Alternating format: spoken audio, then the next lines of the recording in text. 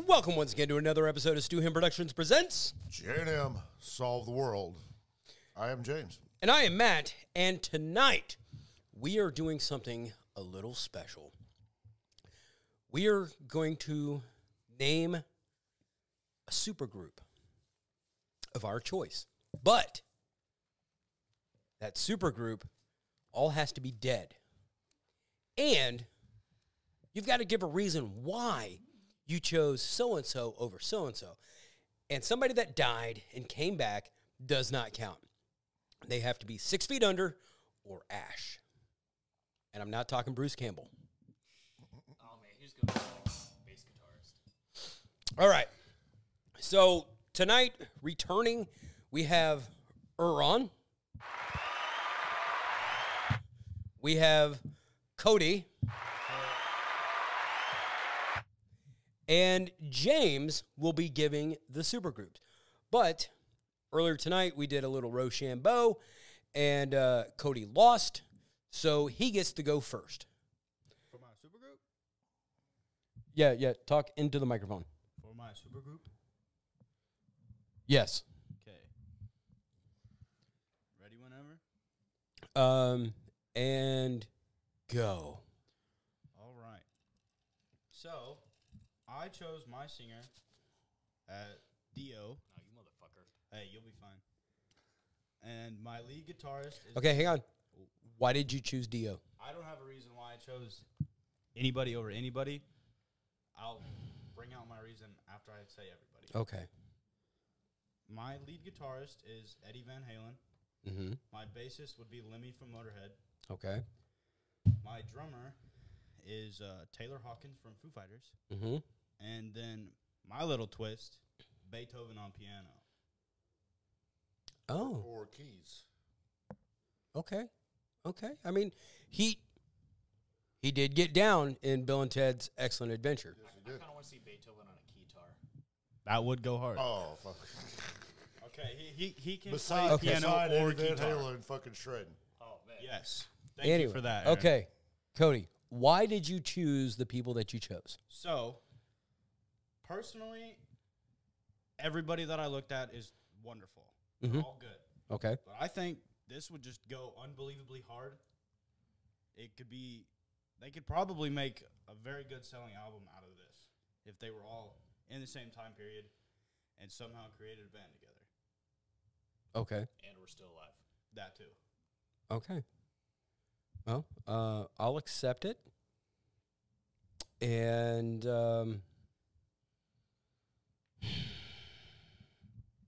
I mean, it's all very good. You've got a great kind of eclectic there. I will say the Beethoven was a fucking twist, I told you. especially because the guy is deaf. Yeah, bro. But he still made some great music. Oh yeah, he did. Yes, he did. I mean, anything that you'd like to add on that, James? Well, you know, the addition of Beethoven there, if you think about it, classical music was kind of the metal of its day. Yeah.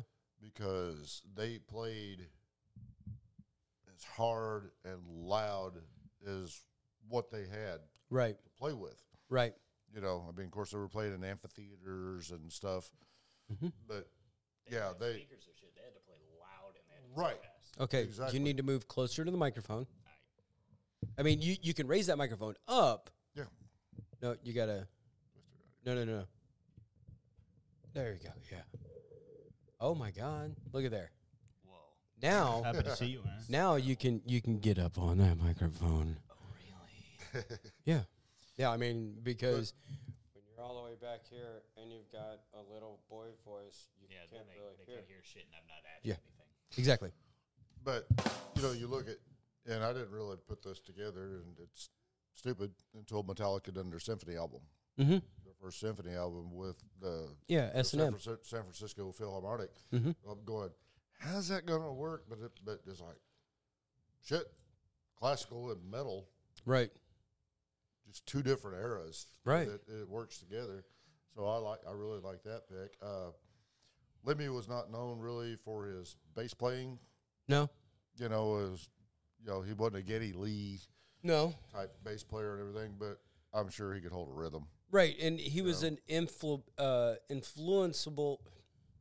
He was such an influential. Yes, thank you. Right. Bass player, and he was a guitar player when he first joined Hawkwind, and he was a guitar tech for Hendrix. Right. And being a guitar tech for Hendrix, he pretty much said, "I'm going to play bass." Yeah. No shit. But if you listen, Lemmy played like he was playing a guitar, Right. and he played out of a Marshall before Marshall did bass amps, and Right. even now, still, they don't really do bass amps. Right. It was a Marshall guitar stack Yes, that he was playing his bass through. right. And Which it I'm was affectionately known sure- as Murder One, and now they have the Lemmy signature Murder One that Marshall made for him. He probably went through a lot of speakers. Oh, I'm sure. Yeah. Taylor Hawkins, excellent drummer. Yeah. And I mean, and that's coming from, one of the greatest drummers of all time from Dave Grohl. Right. And I mean, the first Foo Fighters album, Dave Grohl played everything. But then Right. he got the band and, Kind of like Mammoth. right, Yeah. 9 Inch Nails, Right.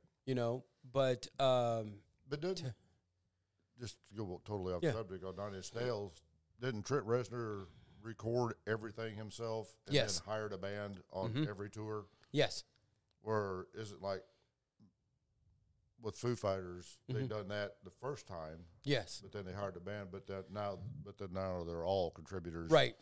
And I think Mammoth is the same way. Yes, yeah. The first Mammoth album, Wolfie did everything, Right. and then the second Mammoth album is when he had the band together. And They got a second album out? yes, that's Really? what they're on tour for now. Really? Yeah, Because I've And only it's- been able to find the first one on yeah. Amazon. The second album, well, the first video off the second album shows the way that he got the band. Oh, yeah. Yeah, Where he fires himself. Yeah. Fires all the Yeah. of himself. Yeah, okay. Cool. yeah. The Eddie Van Halen part, I mean, that's a no-brainer. Yeah. What other? Dio. No, what other? It was just Eddie on guitar. Yeah. I don't Okay. think anybody else. And I mean, you can't go wrong with Dio. No. Now Dio was known for his harmonies.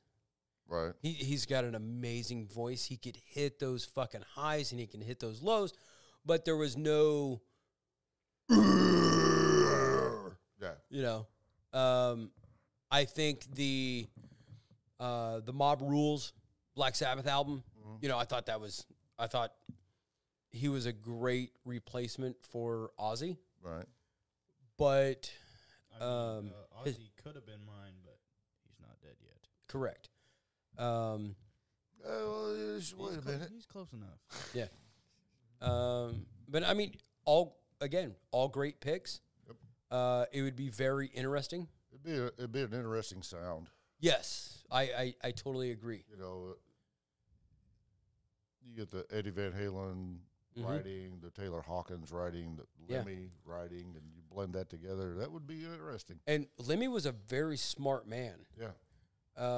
And I mean, you get Dio in on that Oh, yeah. because, Lemmy had that signature sound for his bass and his vocals. Right.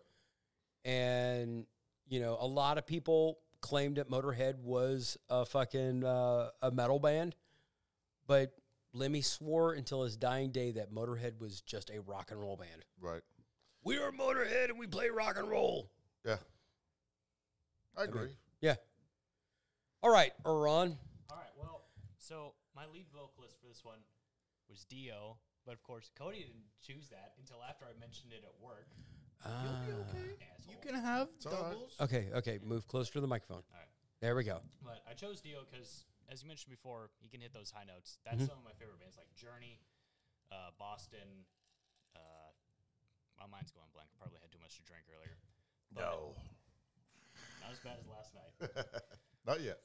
Not yet. But I love his voice. Oh, personally, one of my favorite bands was called Bloodgood, and it's not a great band, but their lead vocalist, whose name I, for the life of me, can't remember, hits a lot of those high notes, and Dio's voice just reminded me a lot of him. Okay. And I'd choose him, except he's still alive.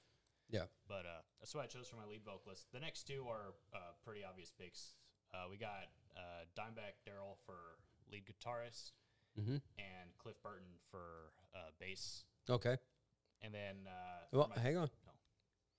Why choose Dime over Eddie or Randy or Stevie Ray or Jeff Beck or any of those guys? Well, when I was trying to learn a bit about this list so I could have some idea what I'm talking about. Yeah. I actually went through a bunch of lead guitarists and stuff, just going through YouTube videos. Okay. Just going through albums, and Dimebag just ended up being my favorite. Okay. And Cliff Burton, that man can play a bass like nobody else I've ever seen. It's Okay. Sometimes he makes it sound like an electric guitar somehow. Yes. Oh, yeah. It was incredible. Well, On the first album, okay, hang on. I'm sorry, not to cut you off, and I'm cutting myself off. Please continue with your list, and then we'll give our critiques. The last guy on my list, he's died fairly recently, within the last 10, 15 years or so. Jimmy the Revenant, or the Rev, from Avenged Sevenfold, is the drummer. Okay. I've loved that band for years, but especially after the song Unholy Confessions, the drum plays a massive part in that song. Like, you can, if there's audio out there of just the drums from that, it's fast paced, it's complicated, and I fell in love with it. Okay. I think he'd be a great drummer. I think he could work with anything that they write. So why the Rev, in that vein, why the Rev over Joey Jordison? Just because that's what I grew up with, was Avenged Sevenfold. Okay. Orion. Like, if you listen to the Master of Puppets album, and Orion, because when we were growing up, we didn't have the internet, and you had to read about stuff after it happened. So getting a Hit Parader or a Circus Magazine or Raw or Guitar World, or anything like that, you hear the middle part of Orion, you automatically think, well, that's a guitar. But it's actually Cliff playing bass, and the fact that he did it with his fingers and not with a pick was something just phenomenal. Superhuman. He had a love affair with the wah pedal. He used his wah a lot. And, and he wasn't afraid to add the distortion and everything No, to the bass. no. If there's a track on Kill 'Em All called Anesthesia Pulling Teeth. And that's Cliff's bass solo. In fact, that's how it starts. Yeah. It's like Bass solo, take one. Yeah. And a lot of guitar players can play it. And not a lot of bass players can play it perfectly. Right. Newstead couldn't do it just because Newstead plays with a pick. Right. There's And a difference in sound and feel. Yes. Using the fingers as opposed to picking it. Yeah. And, just like Orion. Metallica hasn't played Orion since Cliff died. Yeah. Pretty much. And Through the Never, the Metallica movie, was like the first time that they'd played it. And Rob fucking killed it. Yeah. And I'm not taking anything away from Newstead, because Newstead hung in there longer than most people should with the amount of shit. And James and Lars have admitted it to this day. Yep. They gave him so much fucking shit for no reason at all. Well, He was the new guy. it's like Kirk said. They were mourning Cliff's death because Cliff died. You know how Cliff died? Was that? It was a rollover, Was wasn't the bus accident? They Right? were He got crushed by the they bus. were on tour in Europe. They hit a patchy spot of ice. Fucking Yeah. above flipped over, and everybody screaming and everything. And they all get out and they're like, "What the fuck's Like, going on?" He went out the window and got crushed by the No. bus. through the escape hatch on the top of the bus. He got thrown out of it because he was on a top bunk, and for the longest, the bus ended up on top of him. Right, the bus flipped completely over, and the bus driver had said black ice, and Hetfield in tighty whities and socks ran like a mile back down the road and could not find the black ice, and he was fucking just pissed. Kirk blamed himself because they did the shortest straw. Shortest straw. Shortest straw. Draw cards. Yeah. It was. Yeah. It was Cliff drew the ace of spades. He's like, "I want your bunk, Kirk." And Kirk slept on the top bunk. And I mean, Cliff chose it, and those in Copenhagen, Denmark in 1986 were the last ones to see Cliff Burton play with Metallica. Damn. It's got to be surreal. It was because at the time, Metallica was never mentioned on MTV because they didn't have a video. They never talked about it. And then it was just like the MTV News. Yeah. Metallica's bass player, Cliff Burton, dies in a freak bus accident. And it's just like, what?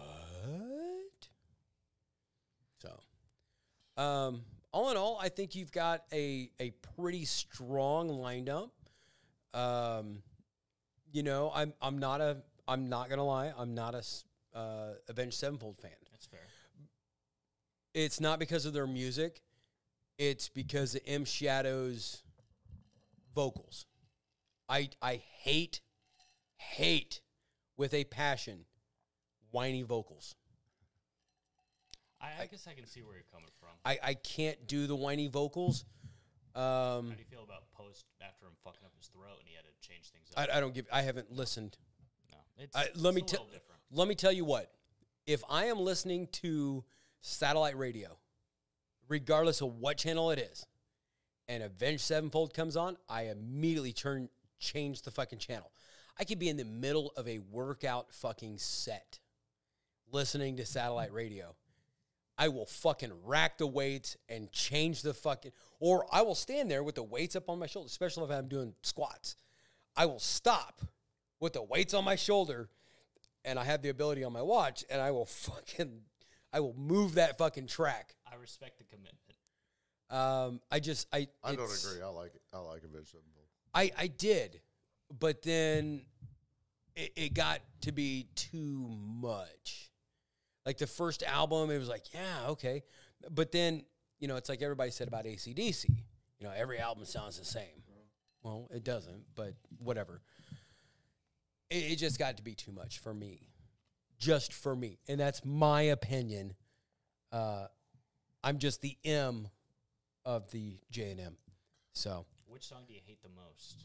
Like, do you have one from what you've listened to? Do you have one you hate the most? Beast and the Harlot. Okay, I get it. I've listened to that one several times. It's along like we had talked before. Zeppelin. They only played 3 songs on the radio over and over and over again, and that song plays a lot. And I did a deep dive because one of my guys in the Army was an Avenged Sevenfold fan. So I got the music from him, and I'm listening. And I'm like, okay, yeah. No. I mean, it's the same. I gave Black Veil Bride the benefit. I'm like, okay, I'm going to listen to these guys. They look like a bunch of fucking posers. Because back in the day when we were growing up, nobody had tattoos until they had like that 3rd platinum album. And then they started getting tattoos. Motley Crue didn't have like serious tattoos until Girls. Yeah. James Hetfield from Metallica. Cliff Burton was the only one that had a tattoo forever. Right. And it was the Misfit skull. And after Cliff passed, nobody had tattoos in that band.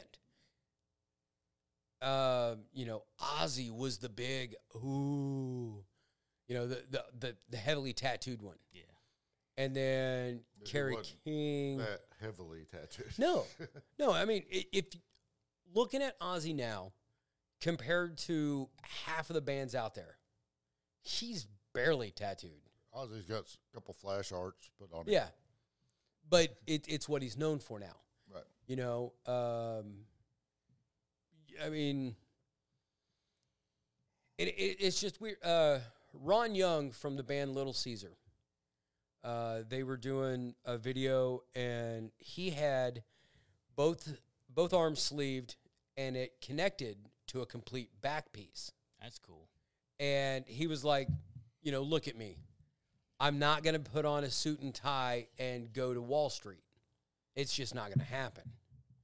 So, I mean, you know, he made that commitment, but he was one of those Hollywood Sunset Strip guys. So what does that have to do with Black Veil Brides? Back to the point. Yeah, they're just they were young. I'm sorry. Yeah, they were a young band, and they were just heavily tattooed, and it was like, who are these guys? Yeah. And it's like, But you got to realize in the 80s, when what we're talking about with bands not getting heavily tattooed till their third album or whatever, it's a different time. right, I mean, back in the 80s, you didn't see anybody walking around in your town right. that was heavily tattooed. Oh, right. You might see an ex-Army guy or something with mom on his fucking Yeah. shoulder or whatever, you know. I mean, how many behind the musics did we see that, you know, bands had dissolved and a guy had went and became a fucking real estate agent? Right. Oh, yeah. Or start playing country music. Oh, fuck. Fuck it. No. Okay, so again, another good list. You put in some research on it. That is amazing. And finally, for this episode, the final supergroup, I give it to the man, James.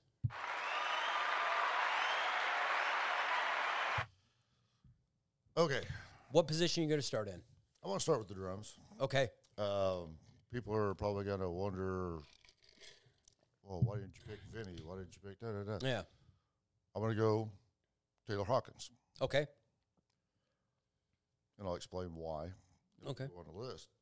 Bass, Cliff Burton. Okay.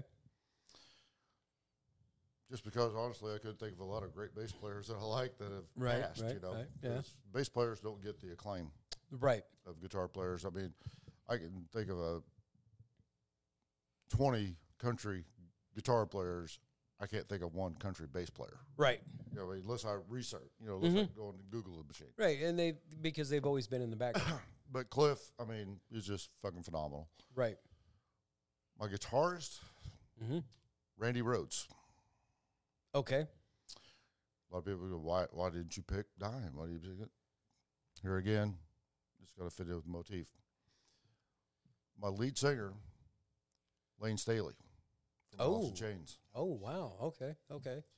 And on the way up here, I had it on Amazon. It was just playing. I heard an Alice in Chains song, and I'm like going, yeah, that's why I picked him. Yeah. Because I think that group of guys, Oh, yeah. you get the classical background of Randy Rhoads, Mm-hmm. the songwriting of Cliff Burton, Mm-hmm. Lane Staley. I mean, probably the death of metal in the early 90s, you know, just because, you know, he was grunge, but they were grunge, but they weren't grunge. Right. They were on a tour with Metallica. And Well, Who Alice was in it? Chains were on the Clash of the Titans tour that's it, yeah. with Megadeth and Slayer. Right, that's it. Yeah. But, you know, and then you got fucking Taylor Hawkins, Yeah. Foo Fighters, the grunge from Dave Grohl. Yeah. And, you know, He and, played- and I would love to just to see how that all fit together. Right. And he you played know? drums for Alanis Morissette. Right, That's where he got fucking recruited by Dave Grohl. yeah, He was on tour with Alanis Morissette. right. You know, but I think you get that mix of, oh, yeah. to me, you get that mix of the grunge, the fucking just nasty rock and the thrash of Yeah. Cliff, and Yeah. I would love to see how that would have blended together. Well, and, you know, one of the interviews, and this was an early interview because it was Cliff and Dave Mustaine, and they were asking about influences. and Cliff had mentioned REM. Now, this was back in like 80. Right. So, I mean, and you see where REM, like, where they, direction they went into. Yeah. And Taylor Hawkins, there was a small piece on YouTube, and they were talking about the importance of Ringo Starr from the Beatles, which a lot of people don't talk about. Right. But it's the way it's that all about he, John and Paul, yeah. with Ringo, it was a jazz sort of influence, and Taylor loved that. And if you haven't seen the movie Studio 666, you definitely got to check it out, because Taylor Hawkins plays an amazing Taylor Hawkins. Plays an amazing Taylor Hawkins. Yeah. I mean, it was completely great. And again, I've got to give it up, because honestly, I didn't even think about Lane Staley. Yeah. I mean, I was thinking for myself, which on the next episode, I will give my choice, my picks. But I was thinking more bigger and everything like that. I didn't want to go with some of the more thought-provoking. But Lane, I mean, I think with that group of guys, it would just be... And Taylor's got an amazing voice. Right. Because he would do... when they would be in concert, and Dave would get on the drum kit, and Taylor would sing Queen. Oh, really? Yeah, and he was a huge Eddie Van Halen fan. Yeah. As he should be. Well, his shorts, he always wore the red striped shorts. I was conflicted whether to go. I mean, Dime would have worked in that scenario. Right. I was conflicted with Eddie Van Halen and Randy Rhoads, but I'm thinking, Randy, he had that classical training. Right. And if you remember on the first Ozzy album where he does that little guitar solo. D. Where he's like, ding, diddly, messes up, and then he does it. But then he does it all the way through there. And I was thinking with that, he was with fucking Ozzy. Right. And that's, I just thought it fit. Right. With Lane and right. Cliff and everything. And Ozzy was in a dark spot when he got fired, or when he left Black Sabbath, however you want to look at it. Well, basically, Randy between Yes. Randy and Sharon, yes, saved Ozzy's life. But when Randy walked into the studio and played the first thing for Ozzy, it's like he immediately perked up and said, "You are fucking it." Right. And I mean, this coming from a guy who wrote songs with fucking Tony Iommi. Right. The riff godfather of all time. So, I mean, that says enough right there. Ozzy's probably going, you can play 3 notes per string? Yeah. Because Tony played a lot of arpeggios. Right. But then it went back when he got Zach. Zach's actually our arpeggio master. Right.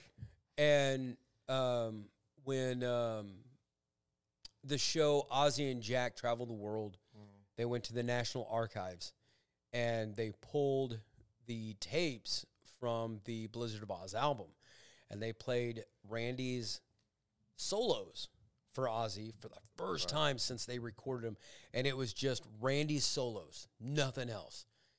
And Ozzy was pretty much brought to fucking tears because it was just that fucking beautiful. And there was rumors in the free press rags that we read that Sharon and Randy had this fucking love affair or whatever. Right. No. Sharon has loved Ozzy since the day she met him. She loved him so much, and she was tired of him cheating on her so much that during the No More Tours tour, she told Ozzy that he had AIDS, so he would stop fucking around on her. Oh, my God. Yeah. Did it work? Yeah. I guess good for her. Well, and the bad thing about it, you got to think of Randy Rhoads in the early 80s when he joined Ozzy. He was beautiful. He was a pretty man. Yeah. I mean, he was effeminate. He was a little guy. Yeah. He could get any pussy he wanted. Yeah. You remember Sharon in the early 80s? Yeah. Wasn't that attractive? No. Why would he be doing that? Right. Just saying. I mean, You look at her now as a 70-some-year-old woman, she don't look too bad. She's had a lot of work done. well, she also. But back in the early 80s, she was pretty chubby. Yeah. She was his manager. Yeah. And it was. What are you doing over there? Fucking, this thing moved. Trying to fix it. Well, you got to tighten them at the same time. Oh, you do? It's like nipples. Okay. Tune in Tokyo. All these things on. Nudge, nudge. Yeah. Weak, no. So, okay, we have 3 amazing groups. And now I'm going to do something that we haven't even talked about. Oh, And goddamn. You going off script? yes, and then James Please, James will be able to do this on the next podcast when we have 2 more lists, or actually 3, because mine will be in there. So I'm going to take a little bit from everybody's, and with just those 3, I am going to make my own group. Oh shit. Okay. So on vocals, I'm going Lane Staley.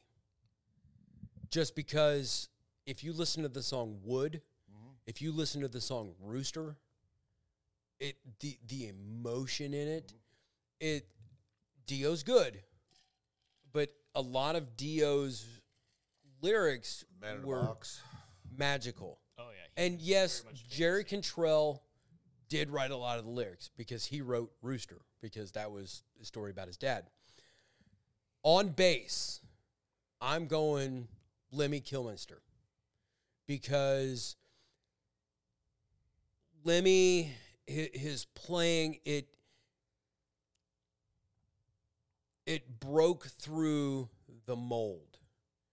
And his vocaling style, along with his bass playing, it's very signature and it's very heavy.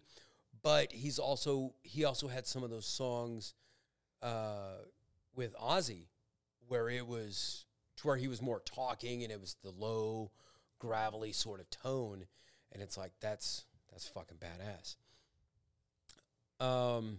Guitar, I am going to go Eddie Van Halen. Because Eddie, he had that style all on its own. He was able to take a little bit of that classical style, but also that Mediterranean. He invented finger picking, right? He didn't invent it. He didn't invent it. He was the one that actually would play it longer than just a beep, beep, beep, beep, beep. Because a lot of guitar players were doing that, but Eddie was like going to town with it. What Eddie first started doing that and performing it live on the Sunset Strip and everything, his band members or their manager was like, when you do that shit, turn your back to the crowd. We don't want anybody seeing what you're doing. Right.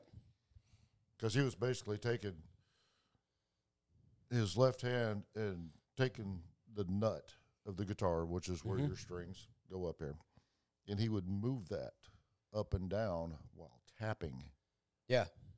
here. Harmonizing. Yeah. Bro. Yeah.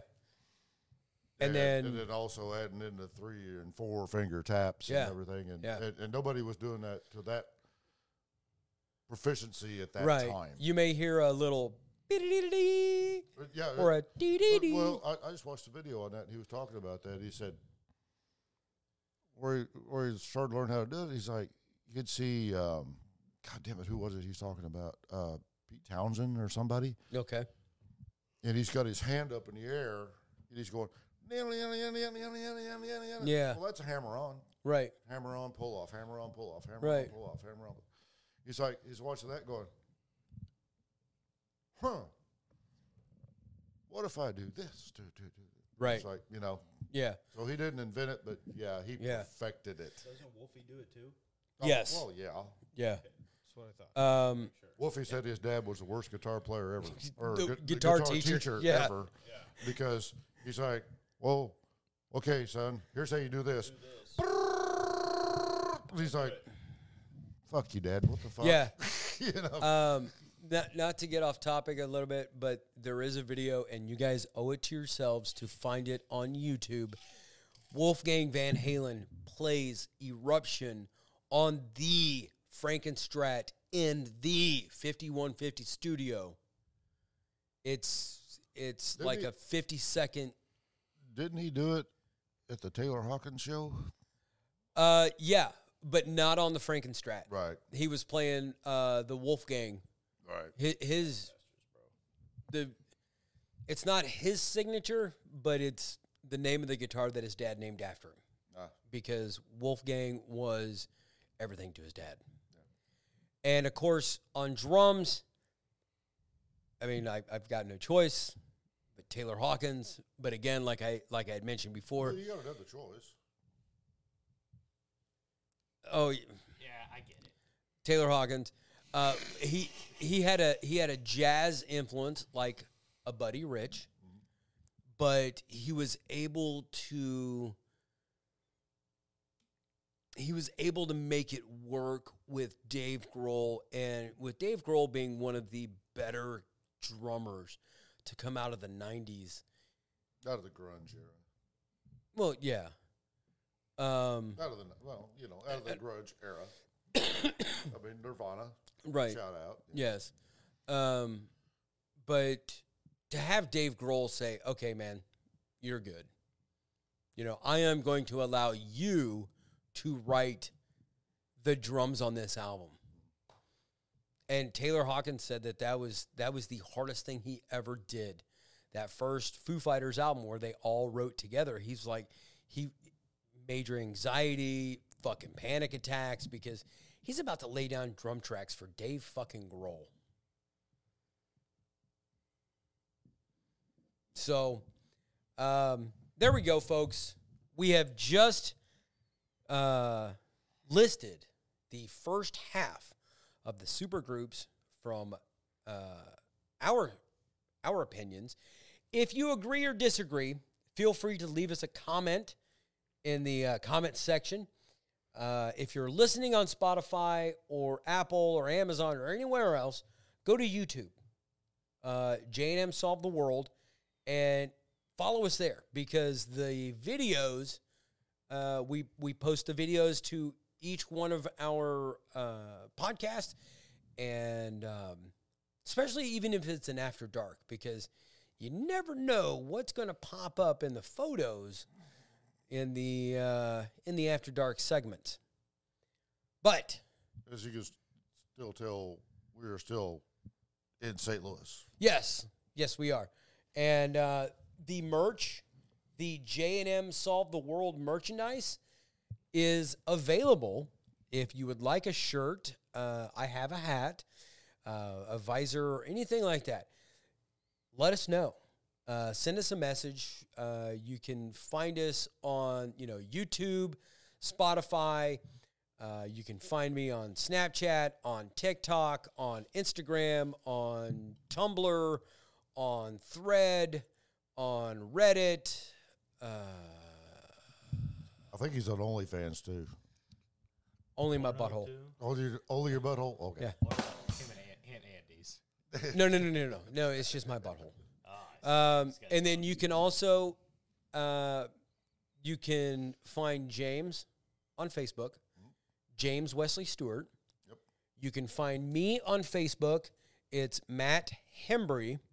And you'll have to go down and you'll have to look through it and everything, because there are several Matt Hembrys, and I'm not putting my full fucking name out there.